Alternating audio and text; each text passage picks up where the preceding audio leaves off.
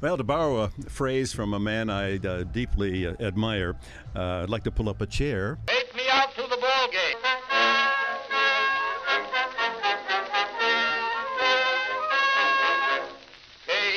Casey was baseball mad, had the fever and had it bad.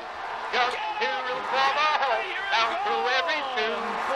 Casey Blue. He has tied the game with a booming home run. He got it all. But Miss Kate said no. I'll tell you what you can do. Take me out to the ball game. Stretch. Take Get on me back out there. to They the look crowd. up. You can put it Buy on the me some ball. peanuts and cracker jack. I don't care if I never get back. Let me root for the home team. If they don't win, it's a shame. For it's 1, 2, 3 strikes, you're out at the old ball game. Turn on the fireworks. Sox win. Sox win. Oh, brother, what a game. Casey saw all the game. And the White Knew Sox the have players won the by World their Series. first names. Told the umpire he was wrong all along. Line drive, deep left field. And it's gone. A grand slam. Brewers win.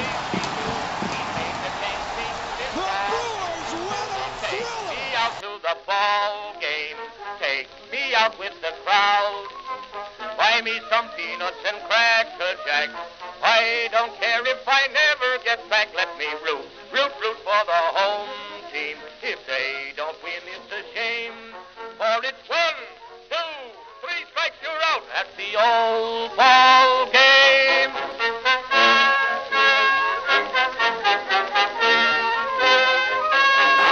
We will see you tomorrow night. Wow. You can't do it any better than that. Good morning, everybody, and welcome to the brand new Chalk Line Talk podcast. We're very excited to begin. Just a couple of idiots talking about baseball. Kenny, you got anything? Just welcome. We're here to have a good time. You know, if things get a little heated, don't be surprised. It's gonna be fun. It should be really fun. Today we're going to talk about, obviously the big deal in baseball right now is the labor negotiations. How many games are going to get played, what's the deal with the money situation, owners, players. All of the business of baseball is at the forefront of the game right now, and that's what we're going to talk about to start. Should be an interesting conversation. We're going to move on from that to our start, bench, cut segment.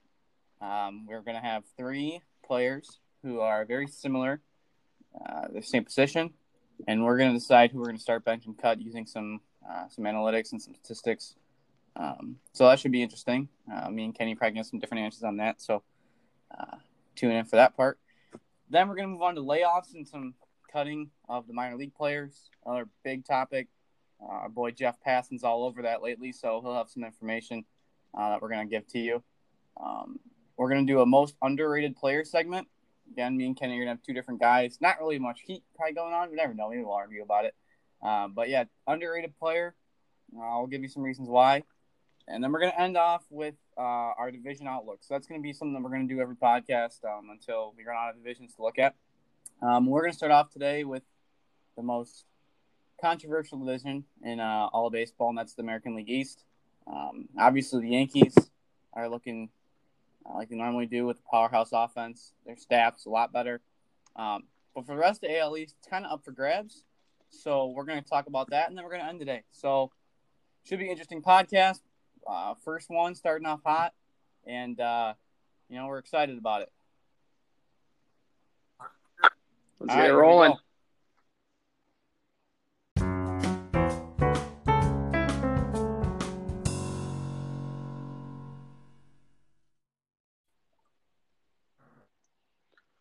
All right, so we're going to start off today with the labor negotiations, the potential return date that we see happening, and the best and worst case scenario.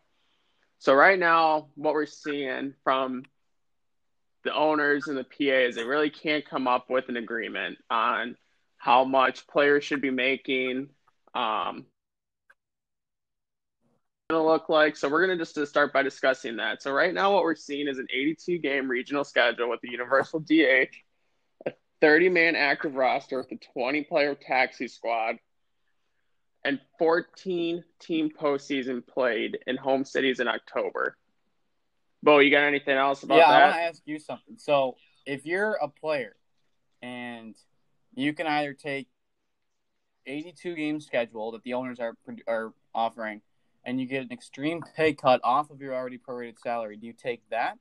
Or would you rather play a 50-game schedule, what the owners have now proposed, where you are getting your prorated salary? Well, they're going to be about even. I think they're going to be probably even, considering that you're prorated of 30 games less than the 82 games compared to having your pay cut from 82 games. Which one are you taking? Because I don't know that the 50 game is any better than the 82 games. You're getting a pay cut, but at the same time, in the 50 games, you're still getting paid what you were supposed to get paid. So I don't know. It's kind of confusing as if you're a player.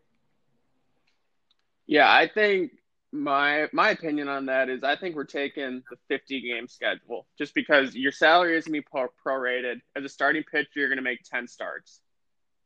The 82-game season, I just don't know how that's all going to work and the time frame they're going to fit it in. I mean, you see the time frame that they're talking. I just feel like that's a lot of games, and I don't know. I think the 50-game schedule as a player, I would take that. And I think that's the thing is that if you're going to play 82 games as a player, it doesn't make sense to take a pay cut if you already. I mean, they already agreed with the owners to take a prorated salary. And so now the owners came back with that offer that had a pay cut off of that prorated. So I know that obviously everybody knows that, the Mike Trouts and the Harpers of the world are only going to get paid like $7 million. And the owners were smart because when they proposed it, they knew that they're pretty much pitting the players against the players because the guys that aren't making a lot of money aren't losing as much money. And they're figuring, okay, I'm going to play anyway, no matter what the season is, even though I'm getting a pay cut, because I'm still not losing as much money that I normally would have made. Where if you're one of those guys that's worked your whole life to make this big payday, and now all of a sudden you're getting a fifth of that, you're getting screwed. So, I mean, the owners were very smart, and they turned the battle on the players against the players in what initially was owners against the players. So, I don't really know how this ends up working out unless they come to a serious agreement that they're going to all take their prorated salary and they're going to play a number of games that will fit into a time frame that they actually. I mean, it's already June. That's the thing. It's already June. Yeah, right now, best case scenario, I think what you're looking at is a middle of July start. You got to get these pitchers 3 to 4 weeks of live at bats. I mean, if you start, let's say they start 2 weeks from now, 3 weeks from then is the second week of July already. So I think we're already looking at the middle of July. You're 2 months away from the postseason already at that point. Mm-hmm. I mean, you don't have a whole lot of time now. But then that kind of brings me into my next. You brought up that, but how about like the health of players? I mean, you got cancer survivors in the league. You got Anthony Rizzo, John Lester, Carlos Carrasco. You got guys with diabetes, Jordan Hicks, Adam Duvall, and guys with heart and blood issues with Kenley Jensen, Scott Obert, Mike Foltynewicz. Like, these guys are at-risk guys for the virus. What happens to those guys? Do those guys just not get paid for a year? Like, what is the league going to do about those guys? The MLBPA, in their offer of I think they proposed 114 games, which that obviously has no chance. That's never going to happen. But in that offer, they had an option for players to drop out of their contract for the year if they were at risk. So if you're a guy who has no underlying health conditions and you are between the ages of like 22 and 32, so you're not at risk of really, dying from the disease, you don't really have the option of backing out. But if you do have underlying health conditions, I guess that was one of their big proposals, that you could drop out, which again, if you're an owner, and I know owners are selfish. I mean, that's how they make money. You have to be selfish in a corporate position. But if you're an owner, that's tough, because if I have Mike Foltynewicz, and he's a key piece of my rotation. And all of a sudden he says, yeah, my underlying health conditions scare me. I can't play. You can't say no. Yeah, or you got a guy like John Lester, who's, in the last couple years of his career, probably his last year as a Cub. He talked about going back to Boston to finish out his career and stuff after this year. But, what about a guy like that? His time's coming to an end. He's going to want to go out and play. He's That's the only almost thing done. I heard. And Lester was actually the example that I heard. But, like, if you're a guy like Lester who's making, $20-some million this year, and you only have a few years left, if they're going to tell you you're only going to make $5 million this year, I'll hang them up. I've made enough money in my career, and I've played enough baseball that for me to go out there and make a fifth of my salary, that's not even worth it to me. And I got a hotel away from my kids and my family. Like, that doesn't really – So unless they're doing the prorated salary and a number of games that fits in the time frame, which here's the other big thing. We're in baseball season right now. So everybody's looking to baseball to come back. I mean, we've already seen hockey make an adjustment to make sure their season's back. NBA's already talking about going to Orlando, and Wojnarowski just tweeted out that they already have their plan, like the 22 teams or something. You got 22 teams, so if you're baseball, you're in baseball season, and you're the only ones that don't have a solution. So at some point, it's going to be, you know what, screw it, because those fans that are on the edge, like, all right, I like baseball, but I like basketball and I like hockey just as much. Or I like hockey a little more than baseball, but I watch baseball when it's baseball season. Those fans are going to say, screw it, I'm going to go watch the sport that's playing, and I'm just not going to pay attention to what's going on in baseball anymore. And so you're losing fans. Yeah. So, I mean, I understand that the owners are talking about all these losses that they're going to, they're going to have. And, the players are talking about, well, we signed for this, and we've worked our whole lives, and we have a 5 to 6 year, peak for our career, and all of a sudden we're not going to get paid for that. I mean, like, look at what Scherzer said. Let's see documentation. Because unless the players see, holy smokes, the owners are going to lose this much money, like, you have to assume that the billionaire owners are going to be fine. Well, yeah, but you got the small market owners that I think are going to be the biggest ones affected. You got Mark Anastasio, the Brewers, and the Rays owner. Those teams are really seriously going year by year, and their fan attendance is what's paying them. I mean, Anastasio said earlier in the year that if we haven't had this much success the last 2 years, we're not increasing our payroll every year. We're not going out and signing Christian Yelich to the extension. I mean, it's the fans' attendance that brings in the revenue for these teams. Well, that's one of the big to get these underestimated things. Is like you talk about like small market owners and they don't have as much money, but I mean, even the A's, who are known for being a small market team, John Fisher's worth $2 billion, and so I mean, yeah, you might lose a tad bit of that, but at the same time, once the season starts up, the TV revenue deals, they start up again. Your merchandise sales are going to start up again. And, I mean, all that stuff is going to bounce back. And if you're already prorating the guy's salaries, you're already cutting off a lot of what your prepaid or your expenses that you already had, accounted for. I don't really see how you lose that much money. And that's why I think all the players are asking, can we see documentation? Mm-hmm. No, I agree with you on that. But then the other thing, going on the health of the players and all that, like what happens if a player does test positive for the virus? I mean, you just saw Japan was starting their baseball league up, and they just had 2 players for, I think the Giants or whatever. They tested positive. So now their team is shut down for 2 weeks. So how is that going to work in the season if a Major League Baseball player tests positive? I think that's obviously the most important thing is making sure people stay. I mean, obviously we're talking about money and the game and we're fans, so we want to see it back. But the most important thing is keeping people healthy. And the second that becomes an issue, the league has to shut down, right? Well, yeah, that's what I talked about when we get into our worst case scenarios over here. I'm just like, I talked about it. Like, so let's say, you get a guy for the San Francisco Giants. You 2 guys test positive. They go play a series against the Oakland A's. they spread it over to the A's. I mean, at that point, you almost have to shut down the season. I think that at that point, you have to almost bank the season and just say, hey, we're going to come back next year. You can't isolate teams for having it because then that messes up the entire schedule.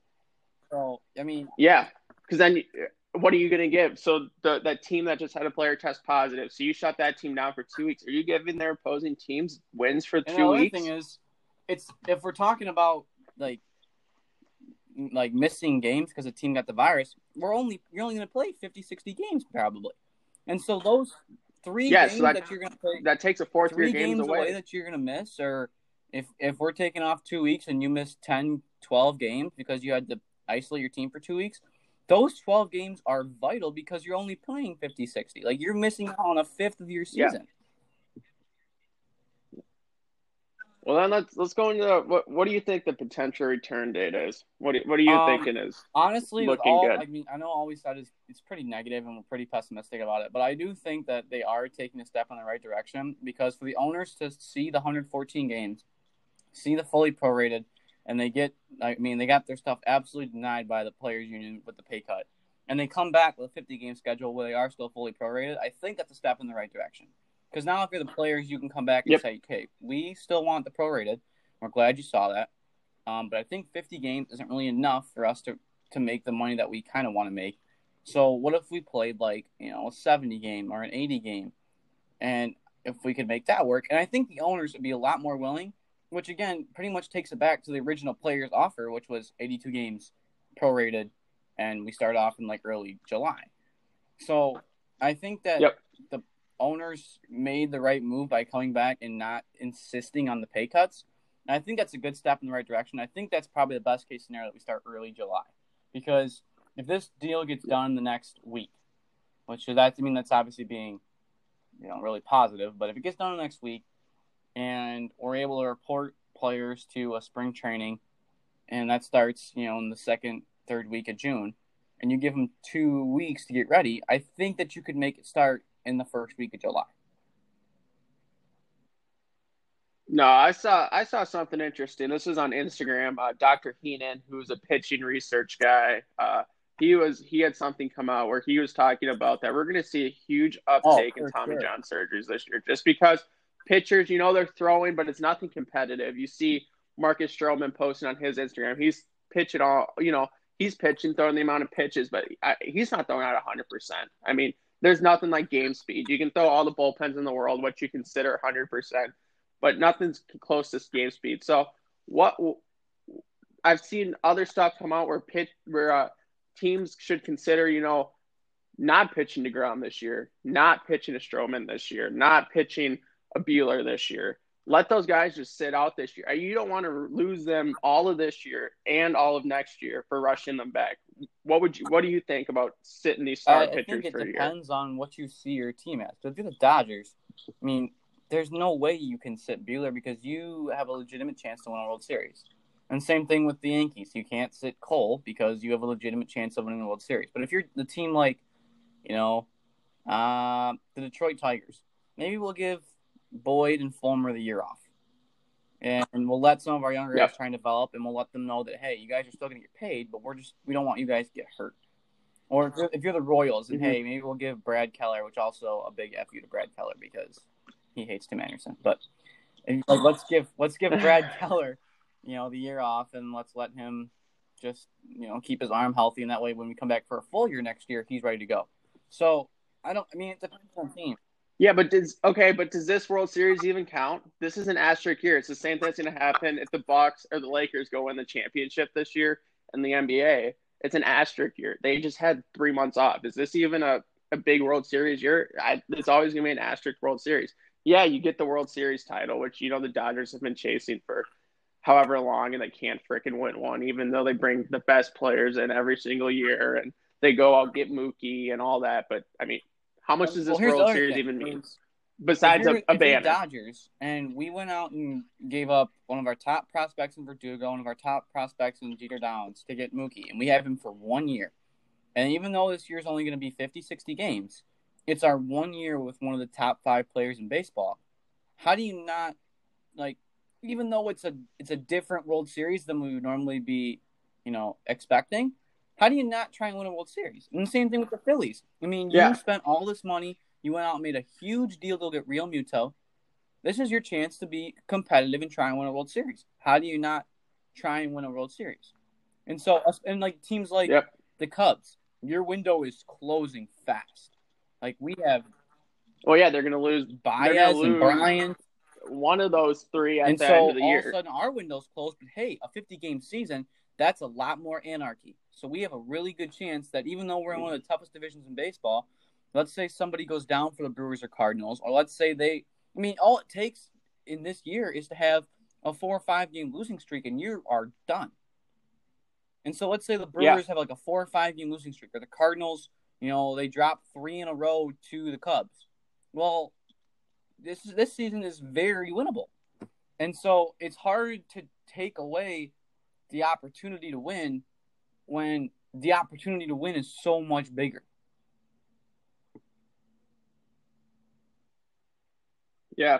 I mean, as a Brewers fan, I'd like to see us go out and win, but I mean, Woodruff is such an instrumental piece to our rotation where if they did decide, hey, we're going to shut Woodruff down. I mean, that's our number one pitcher. I mean, that guy's going to be a stud in Milwaukee for a long time to come. I think me just like looking at all this stuff and, hey, I don't want this guy to go down to Tommy John surgery and lose them all at 2021.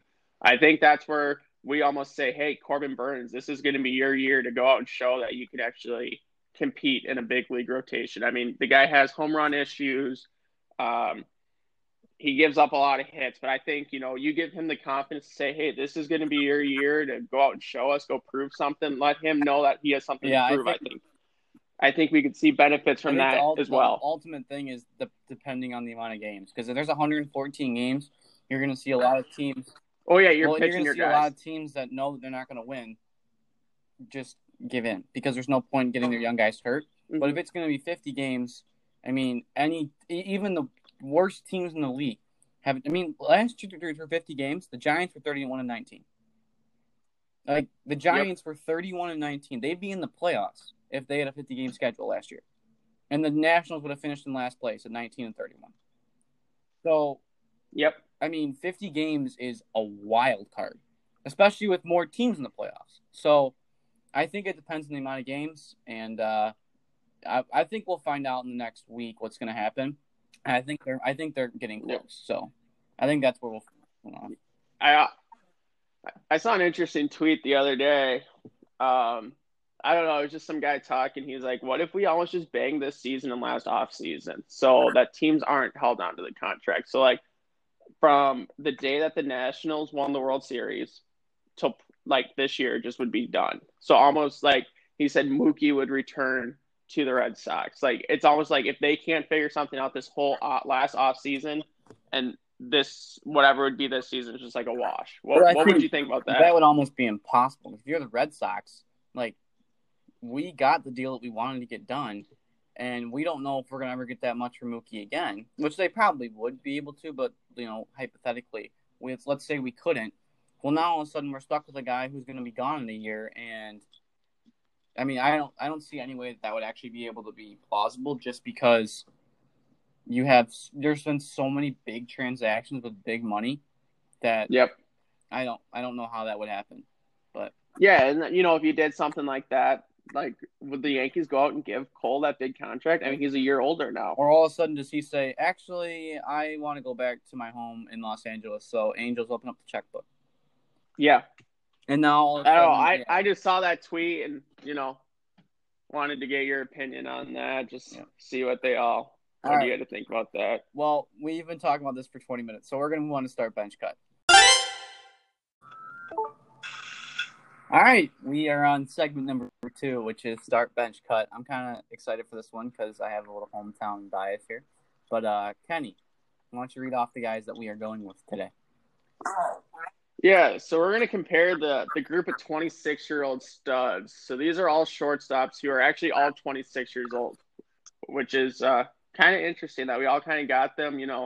I think they're all kind of starting their peak, maybe in it a little bit, but yeah, this will be a good segment to do. All right, so we are going to look at Paul DeJong, shortstop for the St. Louis Cardinals, Trey Turner, shortstop for the Washington Nationals, and hometown hero, shortstop Tim Anderson of the Chicago White Sox. So I'll start. My start shortstop, and I know it's biased, but I'm going to go with Tim Anderson. And here's why. So although his defensive metric, that's the one big thing that holds him back, is that defensively he is not in the top tier. But realistically, the people that say DeYoung is such a good shortstop, which he does have a high value as a defensive shortstop, according to Fangraphs, his outside of the zone is one of the lowest in the league. So what I'm saying is DeYoung is very good at making plays that everybody else makes. He doesn't make errors on routine plays, which again is very important at probably the most important defensive position on the field. But at the same time, a shortstop needs to make plays that other guys in the field can't make as well. And that's something that Tim Anderson does, is he's one of the highest out-of-the-zone defensive rating players in the league, and that's over the last 2 years. So it hasn't been like just this year that he picked up his, range as a shortstop, but he's been doing it for the last couple of years, whereas DeYoung is actually one of the worst outside the zone shortstops, and Turner is just kind of right in the middle because he's so fast, but again, he sometimes misses on some routine ground balls as well. But obviously the most important thing about Anderson is his offense. I mean, he led the league in average, which I know is an outdated statistic, and average is, very much overrated. But again, a guy that hits, 330 on a year, you can't discount that he's on base 33% of the time just from hitting the ball. So I think that's very important for him, along with he still was fifth among shortstops and on base. So even though he doesn't walk as much, because his average was so good and he still had some walks, not a lot, but some, he still was fifth in all shortstops and on-base percentage. Fourth in shortstops and weighted runs created plus. And I think the one big thing holding him back besides defense is that he has that big differential in his BABIP and his actual average, which, again, that's going to regress. We all know that's going to regress. That's just the way baseball works. But, a guy that has a 330 average, and even though his BABIP is almost 400, he's still going to probably do the exact same thing next year and provide you better range at shortstop than the other two guys. And with that being said, I think my bench guy is going to be Trey Turner. Trey Turner kind of is right in the middle of Tim Anderson and DeYoung. So Anderson and DeYoung are very polarizing in what they do. DeYoung, according to his defense, very good defensive shortstop. He was seventh in shortstop WAR. He had the highest walk rate amongst the three guys. So he does a lot of things that are very polarizing, but at the same time, does a lot of things that are, very average. Where Turner, although he doesn't do anything that's super polarizing, he's one of the best in the entire game, not since short. He's running over the last 2 years, and he has the lowest K percentage and the highest on-base percentage of those three guys. So in today's game, where on-base percentage is valued higher than anything else in the league, he has the higher of the three, which I think makes him more valuable to me. And the fact that he's able to get on base so much without striking out as much as the other two makes him very, very valuable as a shortstop. So I'm going to make my start bench cut as Anderson. On the starting part, Trey Turner is going to be my bench, and we'll smell you to Paul DeYoung, who's still a very good player. Yeah, and I think you're going to be shocked here, but my start's Tim Anderson. I've really? Wow. Yeah, I've just in recent times I've been looking into it, and I've kind of built like an ideal lineup for me if I was an MLB manager, and I think Tim Anderson in my ideal lineup is a 3-hitter. Just because, a 4-hitter, is a power guy. It's always going to be a power guy. But I think with Tim Anderson, you get a guy or two on. He's going to move him over. He's going to get on base to just keep the line moving a little bit. I think I was looking through like his 6-year peak or whatever, and he's going to be a 320 hitter throughout that peak. You're going to see his on base percentage sit right around 350. Defensively, what you have with Tim Anderson. He's not great. but like you said, he makes the hard plays.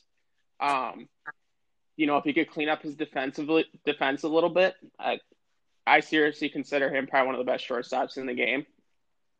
I think you're going to see his power numbers increase a little bit. I have him sitting right around 22 to 25 home runs a year. You saw his numbers increase last year quite a bit in the power game. My bench is going to be Paul DeJong, and I'm still a guy who is going to take home runs in my lineup. And he's going to be a 30 to 35 long ball a year guy, but he'll strike out 150 times a year, which if he cleaned up his strikeout numbers a little bit, he'd be considered one of the best shortstops in the league. He's solid defensively. His fielding percentage was .990 last year. I think he had 8 errors last year during the season. So my cut is Trey Turner. I know the guy is blazing fast, on base machine as well. He played last season with a broken finger and still produced really well. He's one of the few guys that has played 162 games in a season in the recent years. His 162 game average has him hitting a 291 line with an OPS plus of 110. His power numbers, I think, are probably where they'll stay, so about 19 to 20 home runs a year. His WAR will sit right around a 4.3 every year. So that's what I think the only difference for Turner and DeJong and me, and I have them very, very close. DeJong was 7th in WAR among shortstops. Turner was 8th. They're almost identical players in WAR value, but in what they actually do, they are so very different. Turner's a lot like Anderson, where he makes a lot of plays outside of his zone because of his speed. DeJong's the opposite. DeJong actually ranked 19th out of 21 qualified shortstops in outside of the zone defensive metrics. So I know that you can't really quantify having that security blanket at shortstop. Like and we're both pitchers, we know what that feels like to have a guy at shortstop that if the ball's hit to him, he catches it. It's such a good feeling. And we've been blessed to have a shortstop that's played on our college baseball team that has made all the plays. You have a guy who made what that feels like, a security blanket, and that's what DeJong does for you. If the ball's hit to him, he catches it and he throws it to first on a strike. That's so important. But at the same time, in a league that values home runs so much, but at the same time values on base percentage just as much, Turner's a guy that's going to hit me, 15 to 20 homers while getting on base as much as almost any other shortstop in the game. And at the same time, he gives me that range at shortstop where if I make a mistake and a guy hits the ball really hard, he might be able to get to it, whereas DeJong maybe doesn't. And that's the only thing that separates them for me, is just that he's able to make some of the plays that DeJong can't, and that's valuable to me as a defensive player. Oh yeah, I 100% agree. I think we're in a league right now where we value offense more than defense, and I think that's why I put DeJong over Turner. Tim Anderson is by far, I think, the easy start out of these three, especially what he did last year. I think he'll stay consistent. I don't know if you've been looking at those MLB sim games at all or whatever, but they have him right now hitting like 258, which I think is 100% realistic. That guy's not going to be under a 300 hitter, I don't think, during his peak right now. So I don't know how much people are really looking into those numbers. I've been glancing at them every once in a while. The funniest part about all three of these shortstops is obviously they're not the best shortstops in the game. That's why they're so comparable, is because not any of them are a top three. Because you're not going to take they're that second tier of shortstop. Because you're not going to take them over Lindor, you're not going to take them over Baez, you're not going to take them over Correa, you're not going to take them over Gleyber, Bogarts, or Torres. So those are your top tier guys. But the funny thing about all three of those guys is, depending on the team, they have such different value to them. Because if you're valuing, if you need a middle of the order guy who's going to rake in homers for you and drive in a lot of runs, DeJong's your guy. If you're looking for a guy that's going to, put the ball into the outfield and get base hits and be on base, you're looking at Tim Anderson. And if you're looking at a guy who can be a top of the order on base all the time and get your middle of the order guys extra chances of driving runs, you're looking at Turner. So all three have completely different values, even though they're so similar in their overall production. So that's why I think these guys it's kind of fun to do the start bench cut with them. So, Yeah, no, this is a good segment to have in here. All right, so we are going to move on to layoffs next, and we're going to talk about a lot of the layoffs in minor leaguers that have been cut around the league. So here we go.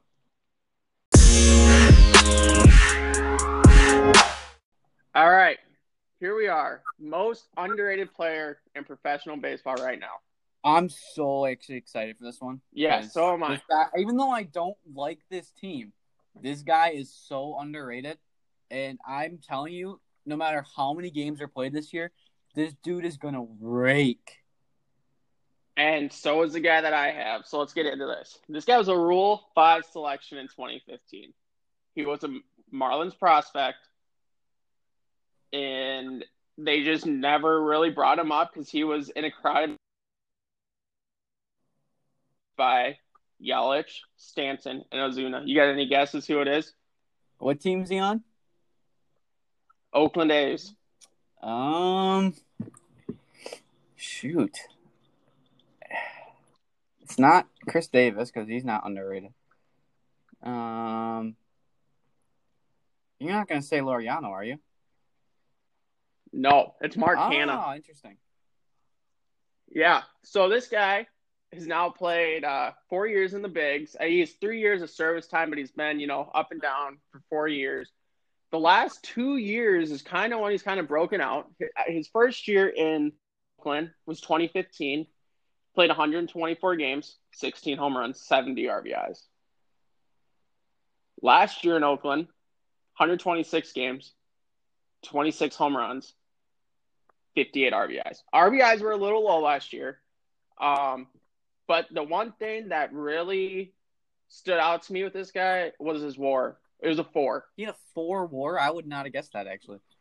Yes, he had a 4 WAR last year. His base on ball percentage was a 13.5. Strikeout percentage was a 21.5. His BABIP was a 308. He did a 273 line last year was his average. His this guy's a stud. Yeah, that's actually not that There's bad no of a other way to BABIP put for it. A 273. I mean, it's not great, but it's It's not great. It's not great. No. He can play all 3 outfield spots because he really took off last year with Ramon Laureano's injury. Yeah. He was their everyday center fielder for a while.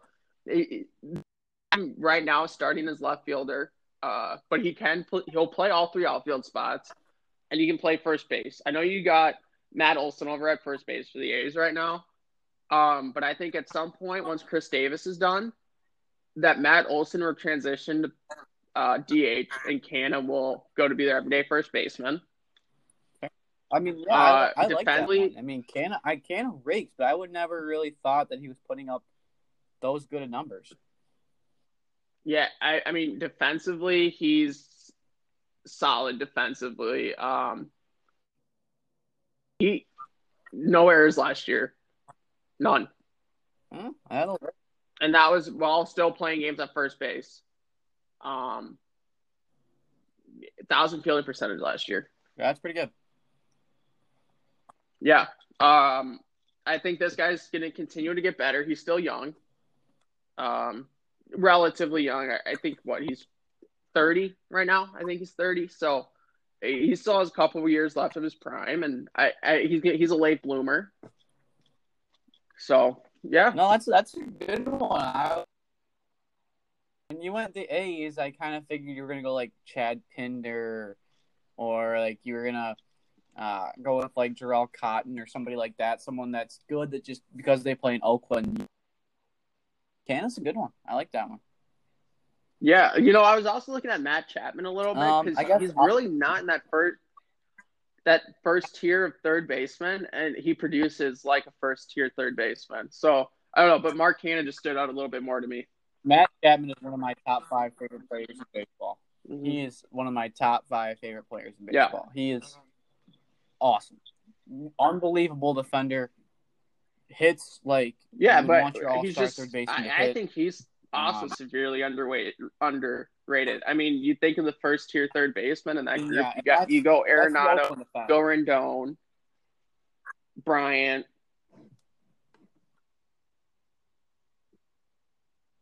But all right, who do you got? All right. I'll let you guess mine eventually All right. too. But so we're going with the Minnesota Twins. Rookie last. He was a rookie last year. He finished 6th in the AL Rookie of the Year voting and ended up with a higher WAR than Vlad Jr. Was it a and rise? Eloy Jimenez. Second baseman? It was Luis Yeah. Arias. That is my most underrated player.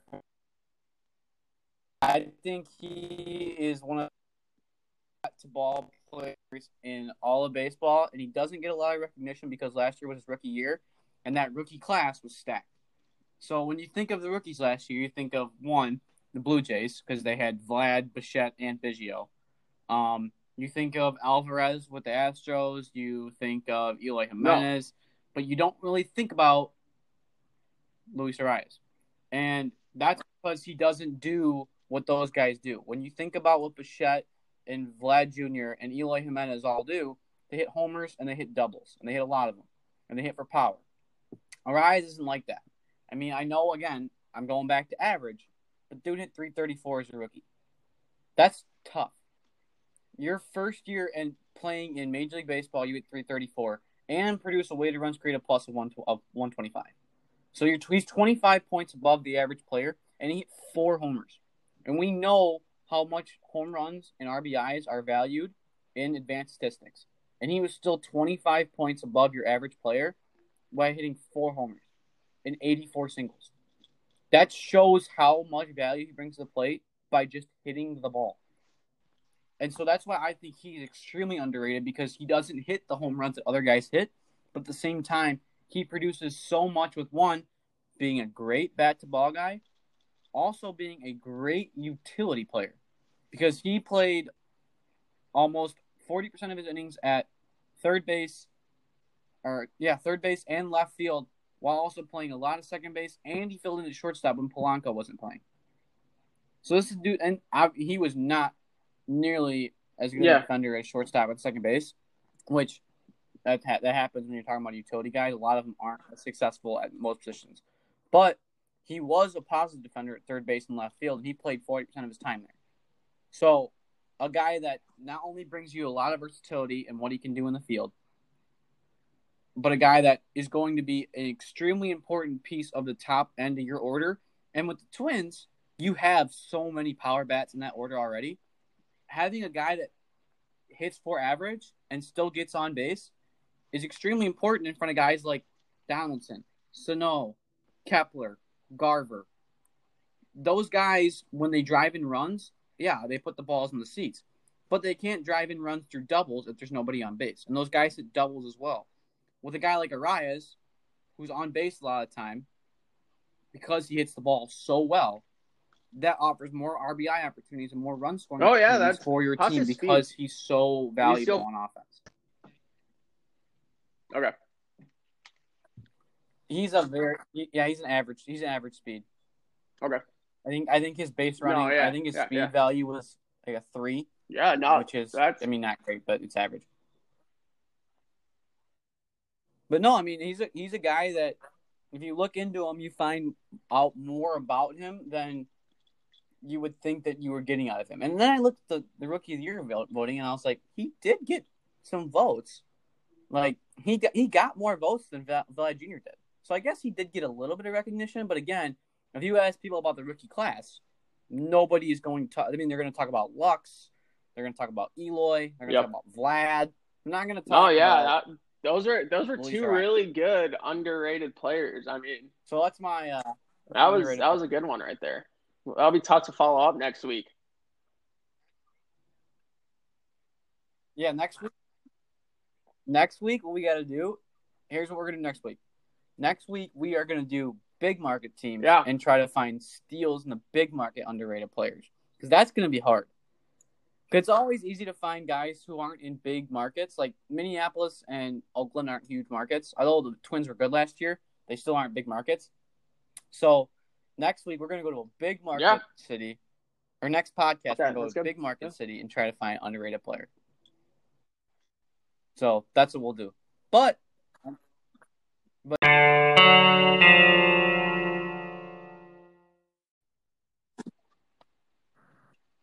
all right, we are on to the next segment, which is talking about some on the league. So this has a lot to do with kind of the owner and player relations, I think, for the most part.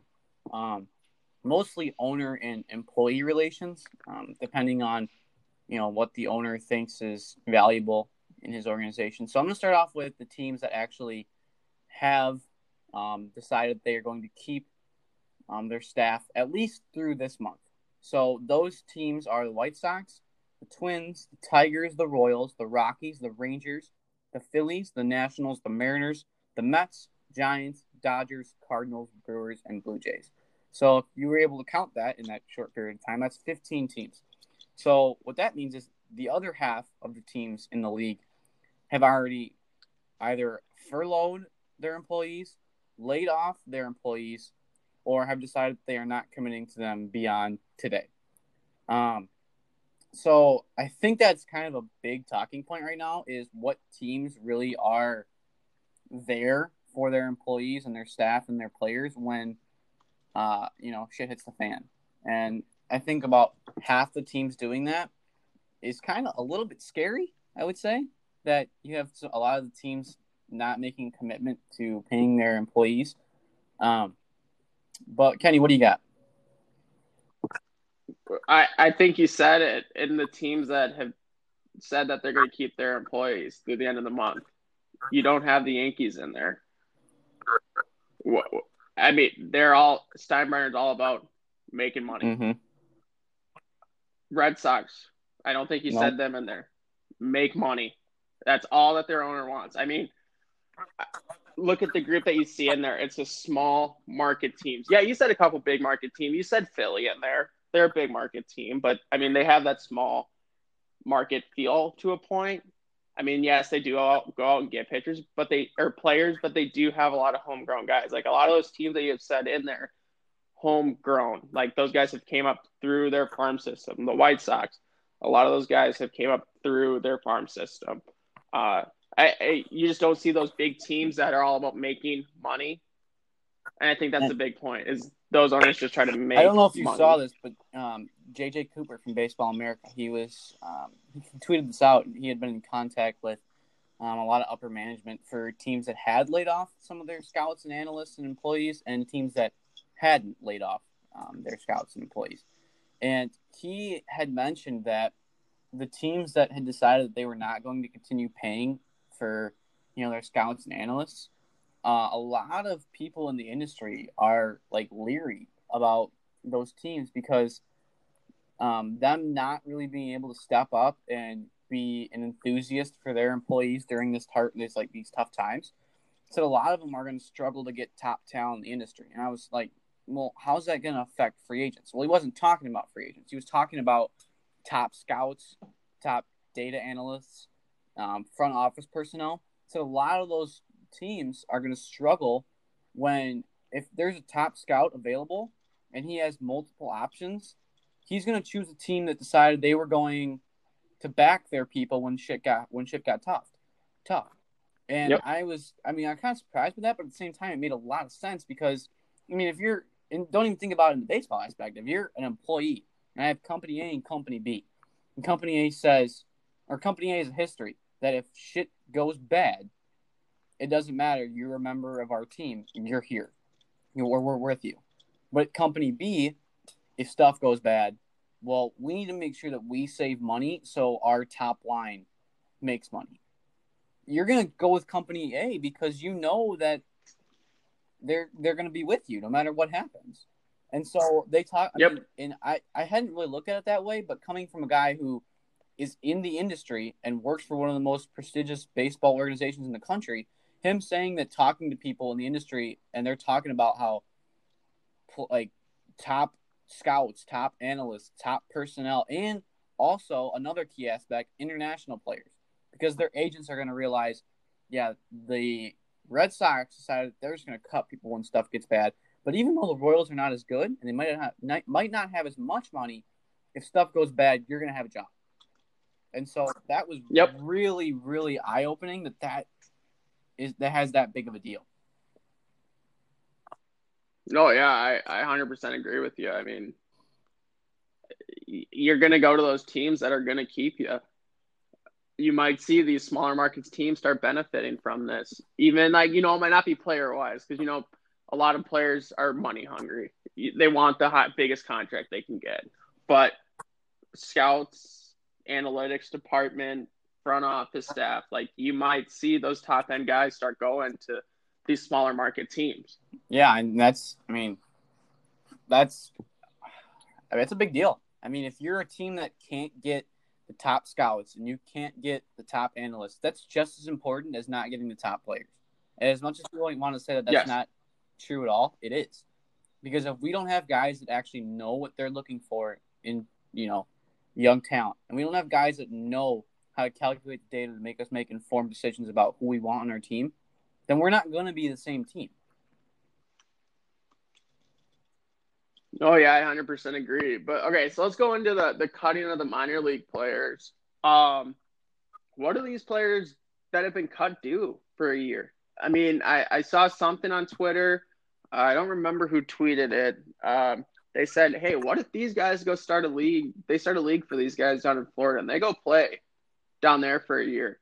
And, there was talks about Major League Baseball cutting down the levels to get up to the major leagues. And what if this is the new thing? Like, hey, as a major league organization, we're going to have a AAA and AA organization in our international and our rookie league still. But what if those guys that are like low A baseball, high A baseball, what if those guys go play in this league and at the end of the year, like they're major league eligible to sign with those teams?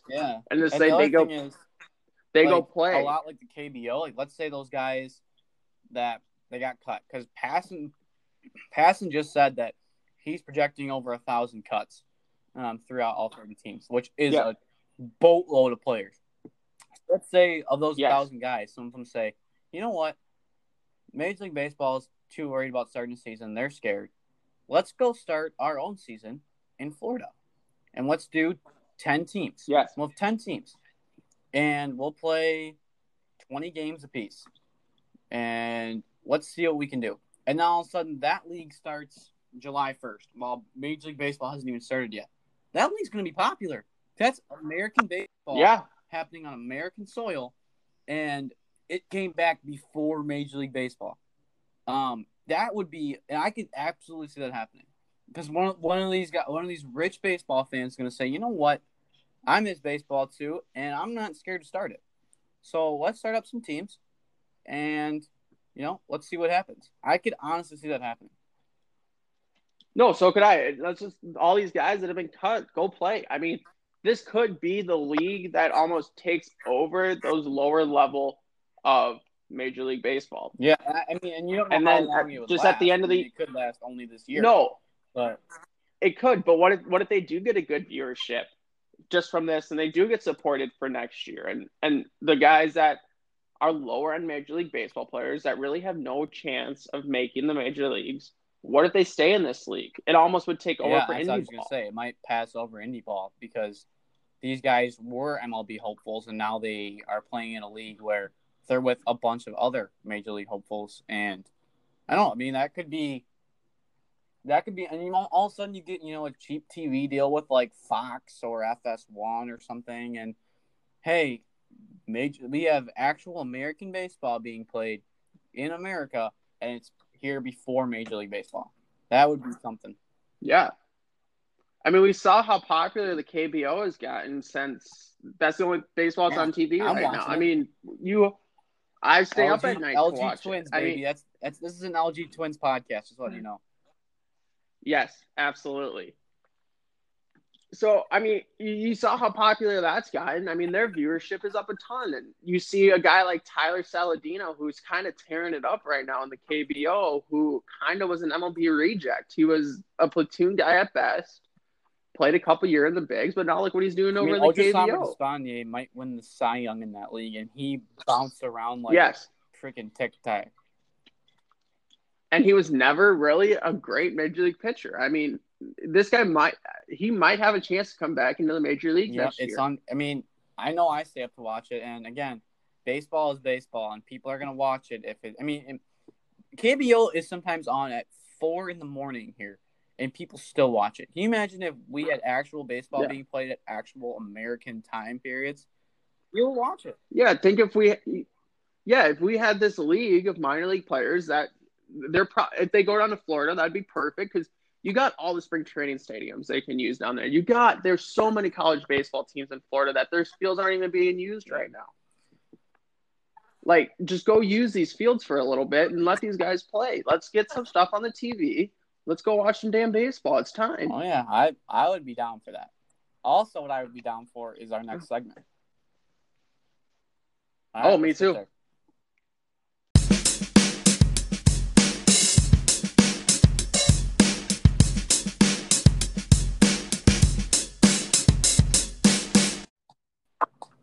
The frickin' AL East. I frickin' hate this division, but let's get it done with so I don't have to talk about it again. It's hard to hate an entire division, but damn, the AL East, man. I hate the Yankees, hate the Red Sox. I mean, the Rays and Jays are all right, and the Orioles are just a lost organization. I don't think they'll ever have success. I know. The thing that bothers me the most is because they get that East Coast bias, so all anybody talks about. AL East. Yeah. Oh, my God. Like, the Red Sox might finish 4th place in that division this year, and it'll still somehow be a top 5 talking point on all baseball coverage. Yes. And they'll still – and the bullshit part about that is that they'll still be a top 15 team in MLB Power Rankings. Sure. They will – they'll talk about how, Eovaldi was, he's going to be a 3 ERA guy, and, no, dude, they're going to be average. They're going to be average. Yeah, they're going to have a good offense, but they're going to be average. And if they're not average, the one thing about the Red Sox is I have no idea how they're going to win with that rotation. But we'll get into that once we talk to them. We're already talking about them. Yeah. I got them finishing 4th in the division this year. That's exactly where I have them. I have them behind the Blue Jays. Yes, I have right now. When I'm looking at this division, the Yankees will win the division. You'll have the Rays in 2nd, the Blue Jays in 3rd, the Red Sox in 4th, and the worst team in baseball in 5th. That's exactly how I have that division finishing out. And honestly, with the Red Sox, they have the potential to be a top 2 team in that division only because their offense is still very, very potent. And even though they lost Mookie, if you look at not only obviously they have the big bats, they have Martinez, Benintendi, and Bogarts. So those are their 3 big guys. But they brought in Verdugo, who is probably going to struggle a little bit against lefties, but he's going to figure it out because he's going to play every day. And they have Chavis. Yep. Chavis is going to be a good hitter for now. I don't know. He might progress into a really good hitter later on, but this year he would be a good hitter. And I think he overperformed last year a little bit. Yeah. So I think that a lot of people thinking that he's going to do the same thing this upcoming season. I don't see it. But I mean, he can shock us, and let's see. He might be able to do it again. Yeah, I think his upside for this year at least, is a good hitter. I don't think he becomes a great hitter until a couple years down the road. But he's a good hitter right now. But here's the thing about their offense is that they have a lot of guys to platoon with, which is kind of important because you have a guy like Moreland, who you're gonna hit against right-handed pitching. You have a guy like Jackie Bradley Jr., who's going to be really good against right-handed pitching. And then you, on the flip side, you have Pilar, who left-handed pitching, can give you that same defensive value that Bradley gives you. Yep. And Christian Vasquez, who's going to be good against left-handed pitching. And hey, Well- Christian Vasquez is another guy. He was rated a higher defensive catcher than Yachty the last 2 years. Yeah, Christian Vasquez is a very good player. Yeah. No, he's not a great hitter, but defensively, he's going to be really good for that rotation this year, I think. But again, he's not going to overpower the bias of Gary Sanchez, so no one's going to talk about it. No, and you look at that rotation right now and losing Sale, bringing out a rotation of Eduardo Rodriguez, who's really good. He's going to be a very good pitcher. He's not there yet. A couple more years and he'll be talked about in the Cy Young contention, but I don't know if he'll ever get there just because of the other names in the What's the thing is, rotation. Rodriguez has always been so up and down. Like, he'll come out and he'll give you a 7-inning, 2-run performance, but then his next start is 4 innings with 5 earned. So he's never actually figured out consistency, which especially as a lefty who doesn't really throw the ball very hard, you have to be consistent to be considered a top-tier pitcher, which he just hasn't figured out. Like, he hasn't figured out the Lester of, if I can hit my spots, and although I'm never going to overpower anybody, if I can hit my spots, I'll be a consistently good pitcher. And he hasn't figured that out yet. But again, he's still pretty young. He's like 27, 28. Yeah. And you got Nathan Eovaldi in that rotation, which I don't think he's a starter. I think if they transition a setup guy, I think he'd do a lot better in that role.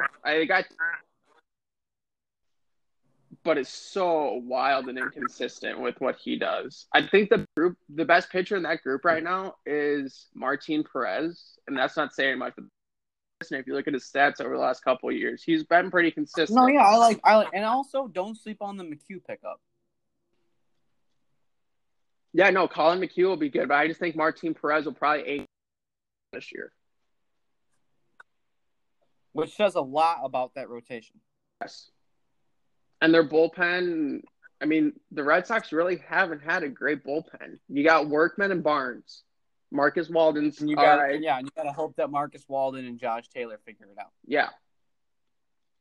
Yeah, so I don't know. I mean, that's a team that I don't really see doing much and being that scary. But again, anytime you go to Fenway and you have to go through a lineup that has, an MVP candidate Martinez and then Benintendi and Bogarts and Verdugo and Chavis could pop off. It's always a scary And you're game. forgetting about their third baseman, too.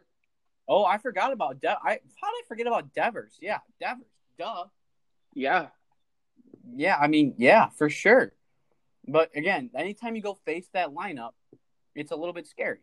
Yeah. But over the course of a year, I don't see them being consistently good enough to actually scare for a pennant chase or even a wild card chase. So, their farm system. Well, hey, their farm system's all right too. They got some big prospects that will be up in a couple years too. So they picked up. Yep. All right, who do you want to go to next? But let's say we go to Toronto. Yeah. Let's say we go over the board. Yeah. All right, what do you got on Toronto? I like that Hyun-Jin Ryu pickup. I think that's going to be a very undervalued pickup. He got paid, but he's not talked about as one of the big pickups this offseason. What is he, 33 years old, 32 years old, and they signed him to a 4-year, $80 million deal. So which is a big deal for a guy who's 80. Yes, but you've seen pitchers, especially left-handed pitchers, they can make it. Hyun-Jin Ryu is another guy that's not going to overpower you. He figured out that if he can hit his spots, he's going to be good. Yeah, he's on. We've mentioned him like 3 times already, but he's on like the Lester path. Where as long as I can figure out how to hit my spots and not overpower guys, I'll be successful. Yeah, and the rest of that rotation, you got Tanner Roark, who's I'm gonna intervene. I love the Blue Jays rotation. Call me crazy. I love the rotation. Well, who do you have as their 5 right now? What? Who do you have as their rotation right now? So right now obviously I don't know actually if we use their 1. It might be Stroman. Stroman's in New York. I'm an idiot. Wow. Wow. But no, okay. We use their 1. Yep. But you bring in Tanner as your number 2, who Tanner is consistent. Super consistent. You know what you're getting out of him. He's not going to be an ace, but he's going to give you anywhere from 5 to 7 innings and keep you in the ball game, which, with that lineup, will work. Keeping you in ball games is important. And then you go from Ryu and Tanner at the top end, and then you have guys at the back end like Shoemaker and Anderson. Yep. And Shoemaker's coming back off an injury, so you always have to be a little bit leery about that. But in like his 20-some innings that he pitched last year, he had a 1.57. Yeah, he started off last year really well. And then he got hurt. But that's a guy who, if he's your number 3 or 4, you're not in bad shape. Again, considering who your bats are. Yes. If you walked in there with a lineup like this was your rotation.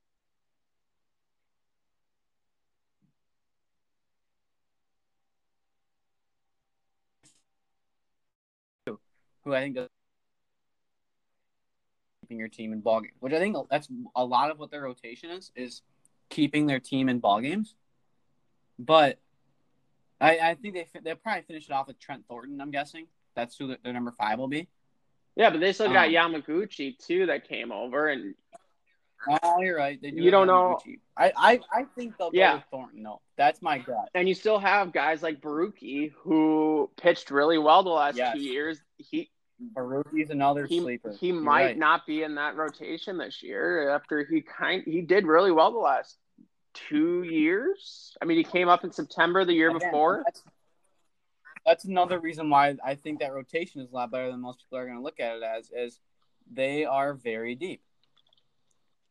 I mean, you're like prospect wise, Pearson and Kay and Reed Foley. Yeah, those guys haven't even really gotten a chance to be full-time guys yet, and they're at the top of their. And the one thing that does scare me though about the Blue Jays is that bullpen. You look through their bullpen, and you got Ken Giles and Anthony Bass are like those top 2 guys really in the bullpen.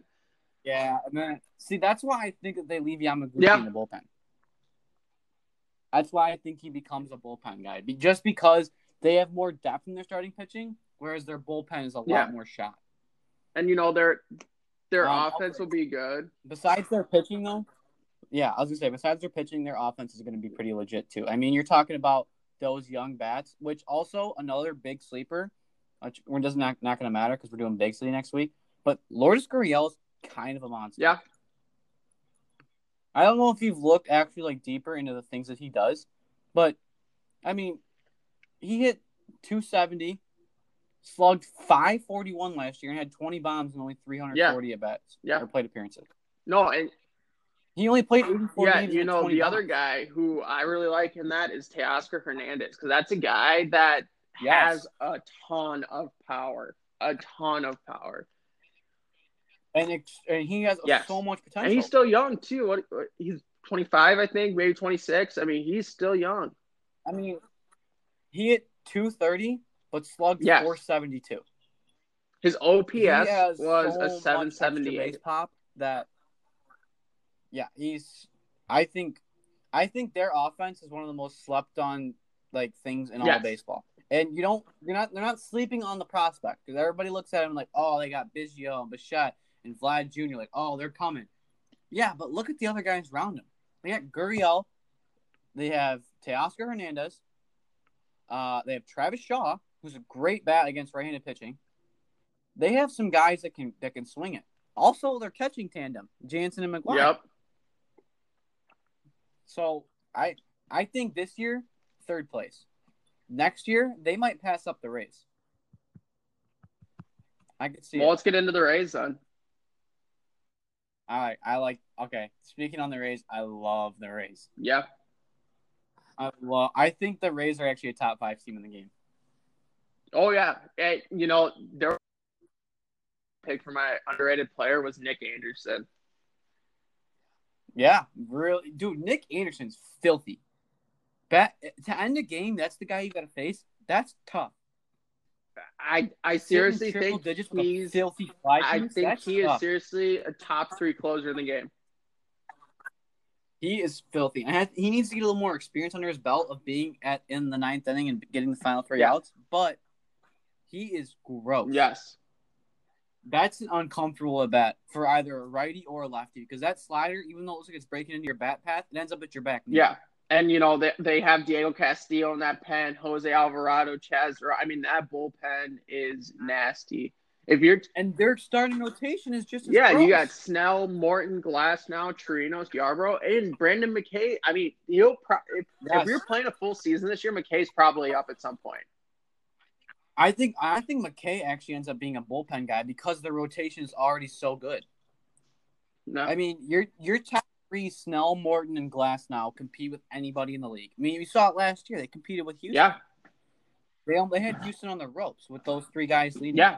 And then Chirinos and Yarbrough, who haven't really solidified themselves yet, they're close. Are still they're really close to. I mean, that is going to be one of the best rotations in baseball. I know you're going to lose Charlie Morton at some point, and I think that's. Would you be filling in with Brendan McKay? Yeah, I think that's where Brendan McKay is going to. I mean, you're going to run out of rotation in a couple years of Snell, McKay, Glasnow, Chirinos, and Yarbrough. That's a top rotation in baseball. And lefty-wise, you're not going to probably find a better left-handed rotation than when you roll in the next couple of years with Snell, Yarbrough, and McKay.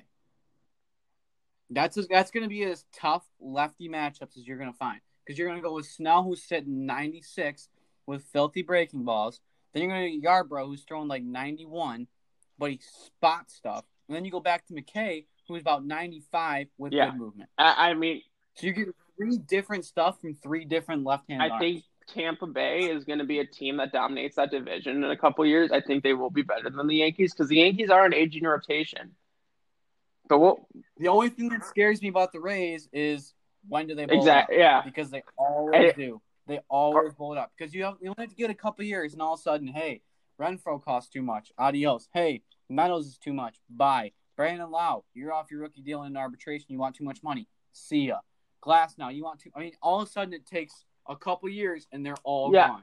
And they'll refill them with guys who are going to be studs again. But you never know. Or at some point, do the Rays at some point make a change in their mindset in the ownership, or they say, "Hey, let's keep this group together"? I just don't see. They never have. Yeah, well, up on Price and Shields, and the White Sox just did it. So you never know. The White Sox just said, "Screw it, we're going to spend money for the first time in ever." All it takes is 1 year to say we're going to change. But they haven't spent. The Rays have not spent money in so long. I think this might, if they're going to get together, it's these guys.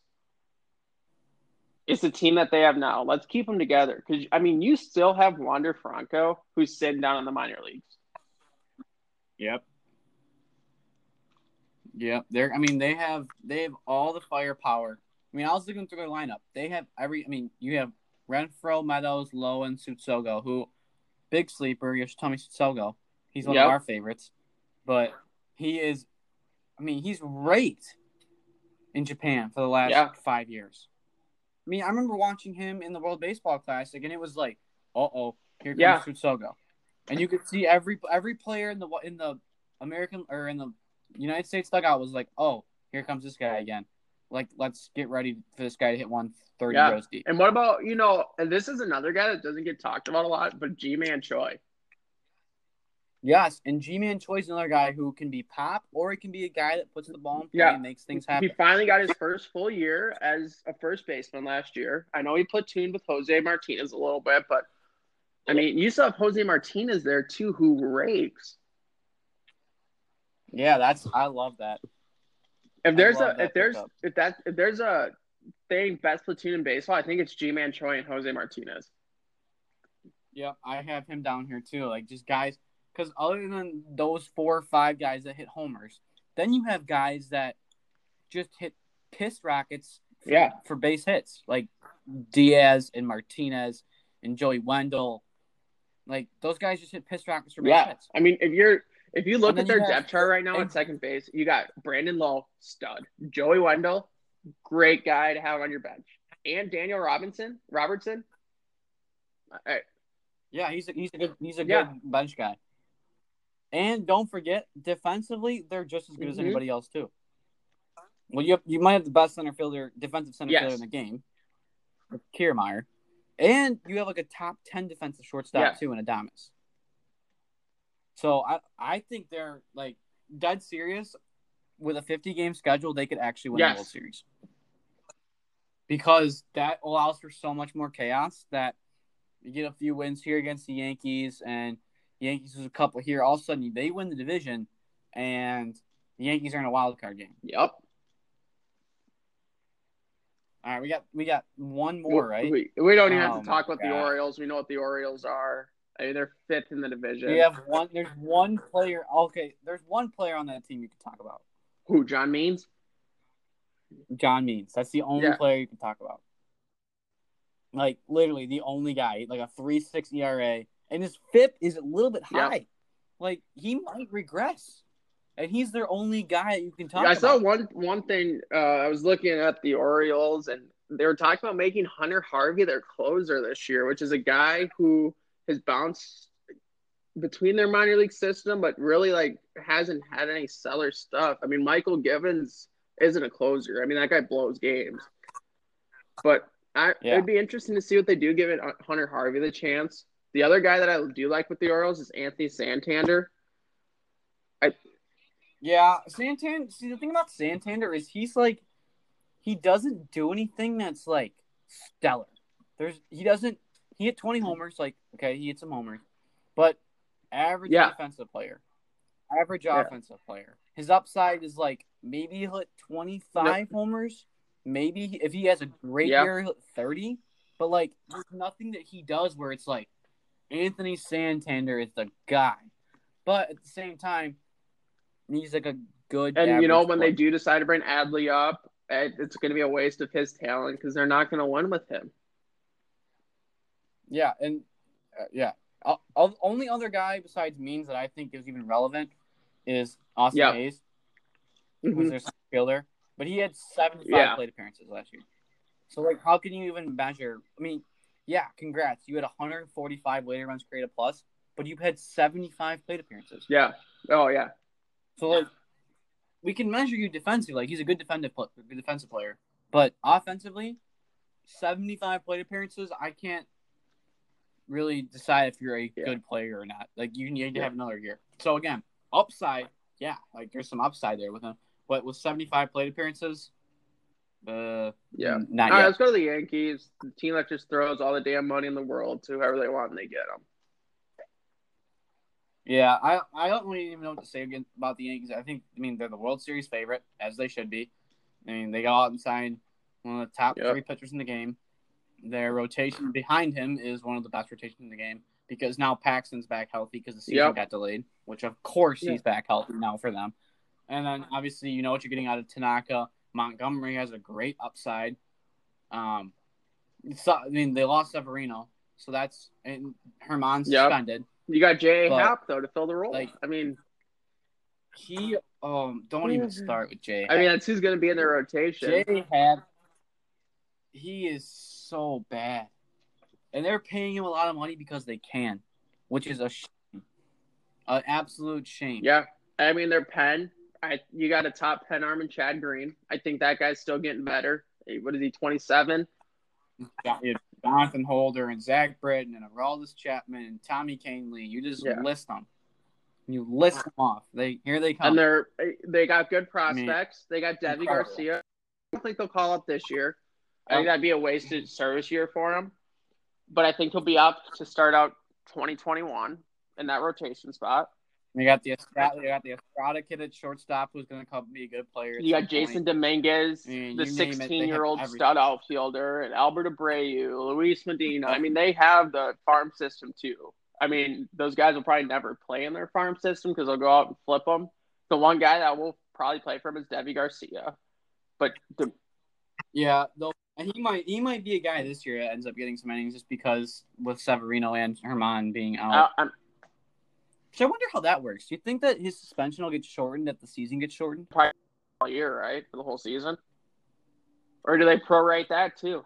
That's what I'm saying. Because if he's supposed to get suspended for 80 games, right?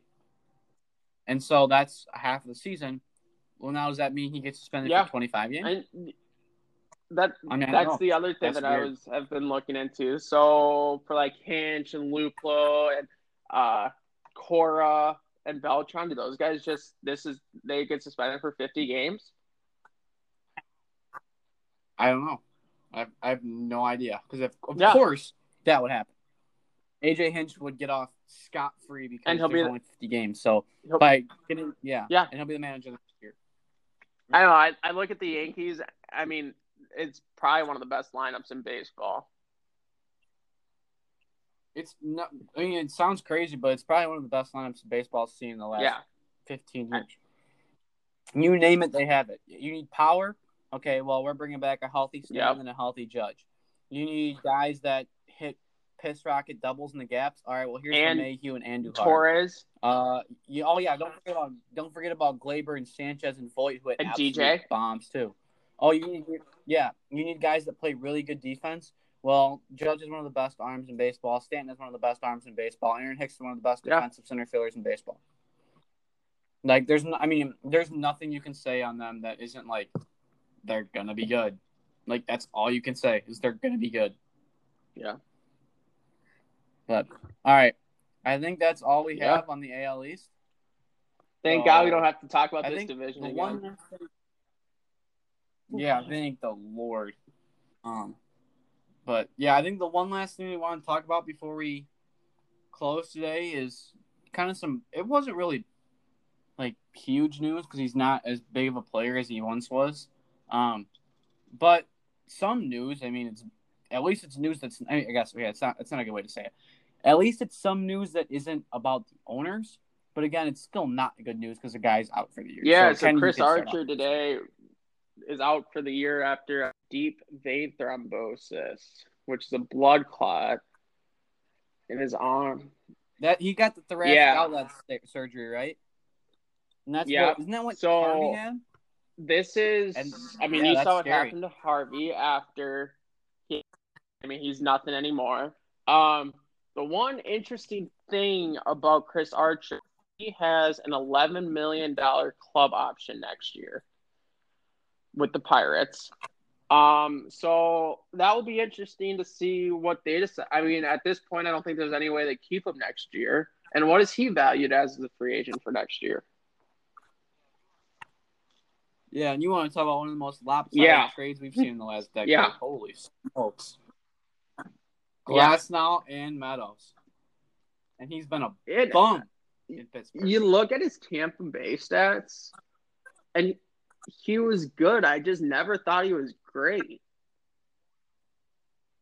Well, and the reason that he had value, and it was always said that no matter how good or bad he was, it was, well, he's controllable. That was his value. But you know what? If you're bad and you're controllable, you're still bad. Getting taken into the ocean by Derek Dietrich was the final straw to realize that he sucked. Yeah. He sucked. And he had a couple good years, but because they extended him to this club-friendly deal, and that was his value, I never understood the hype for him. He was never good in the last 3 to 4 years. He just had those couple good years at the beginning of his career, and because he had value as a club-friendly deal, he had value, which didn't make any sense to me. But hey, also we have deal, breaking news: MLB rejects MLPA's proposal, no counter offer planned. Yes, really. Is that from this is from the Ken Rosenthal? Yes. Really? So they said the league has no plans to extend a counter proposal. See, Passan's kind of the other way around. He says that. So here's Passan's official words were. Major League Baseball made official was expected since Sunday and formally rejecting the Major League Baseball Players Association 114-game proposal. MLB is not countering, which brings the possibility of it implementing a 50-game season. So they're not countering the 114-game proposal. They're just saying, we're sticking to our 50-game proposal.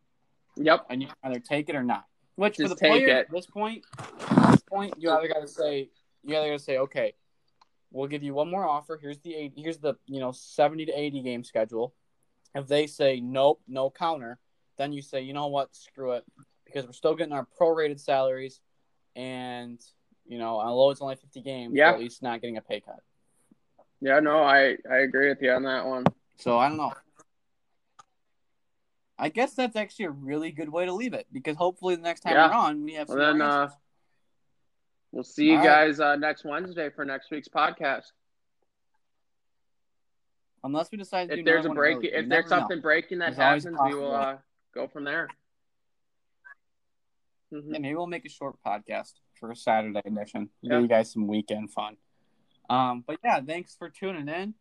We're excited to have a podcast. We're going to be releasing some articles here pretty soon. So, yeah, thanks again. Thank you to Anchor for being our sponsor. Again, Anchor is a great podcast service for all you guys who are thinking about starting a podcast. Hooks you up with sponsorships, makes it very simple to make a podcast, and have people listen to it on some of the biggest platforms available. So, yeah, check out Anchor if you're ever interested in making a podcast or you want to learn more. And thank you guys again, and have a great rest.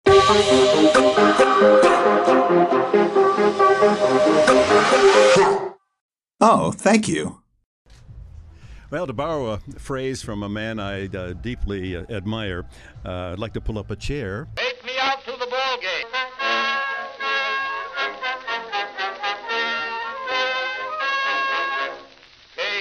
Casey was baseball mad, had the fever and had it bad.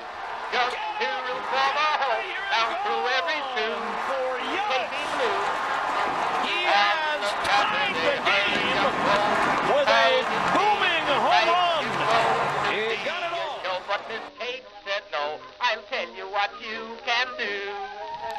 Take me out to the ball game. Stretch. Take Get on me back out there. to They the look crowd. up. You can put it Buy on the me ball. some peanuts and cracker jack.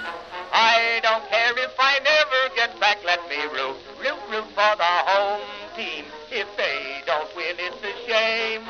For it's 1, 2, 3 strikes, you're out at the old ball game. Turn on the fireworks. Sox win. Sox win. Oh, brother, what a game. Casey saw all the game. And the White Knew Sox the have players won the by World their Series. first names. Told the umpire he was wrong all along. Line drive, deep left field. And it's gone. A grand slam. Brewers win. The Brewers win a Take thriller. me out to the ball game. Take me out with the crowd. Buy me some peanuts and cracker jack. I don't care if I never get back. Let me root for the home team. If they don't win, it's a shame. For it's 1, 2, 3 strikes, you're out at the old ball.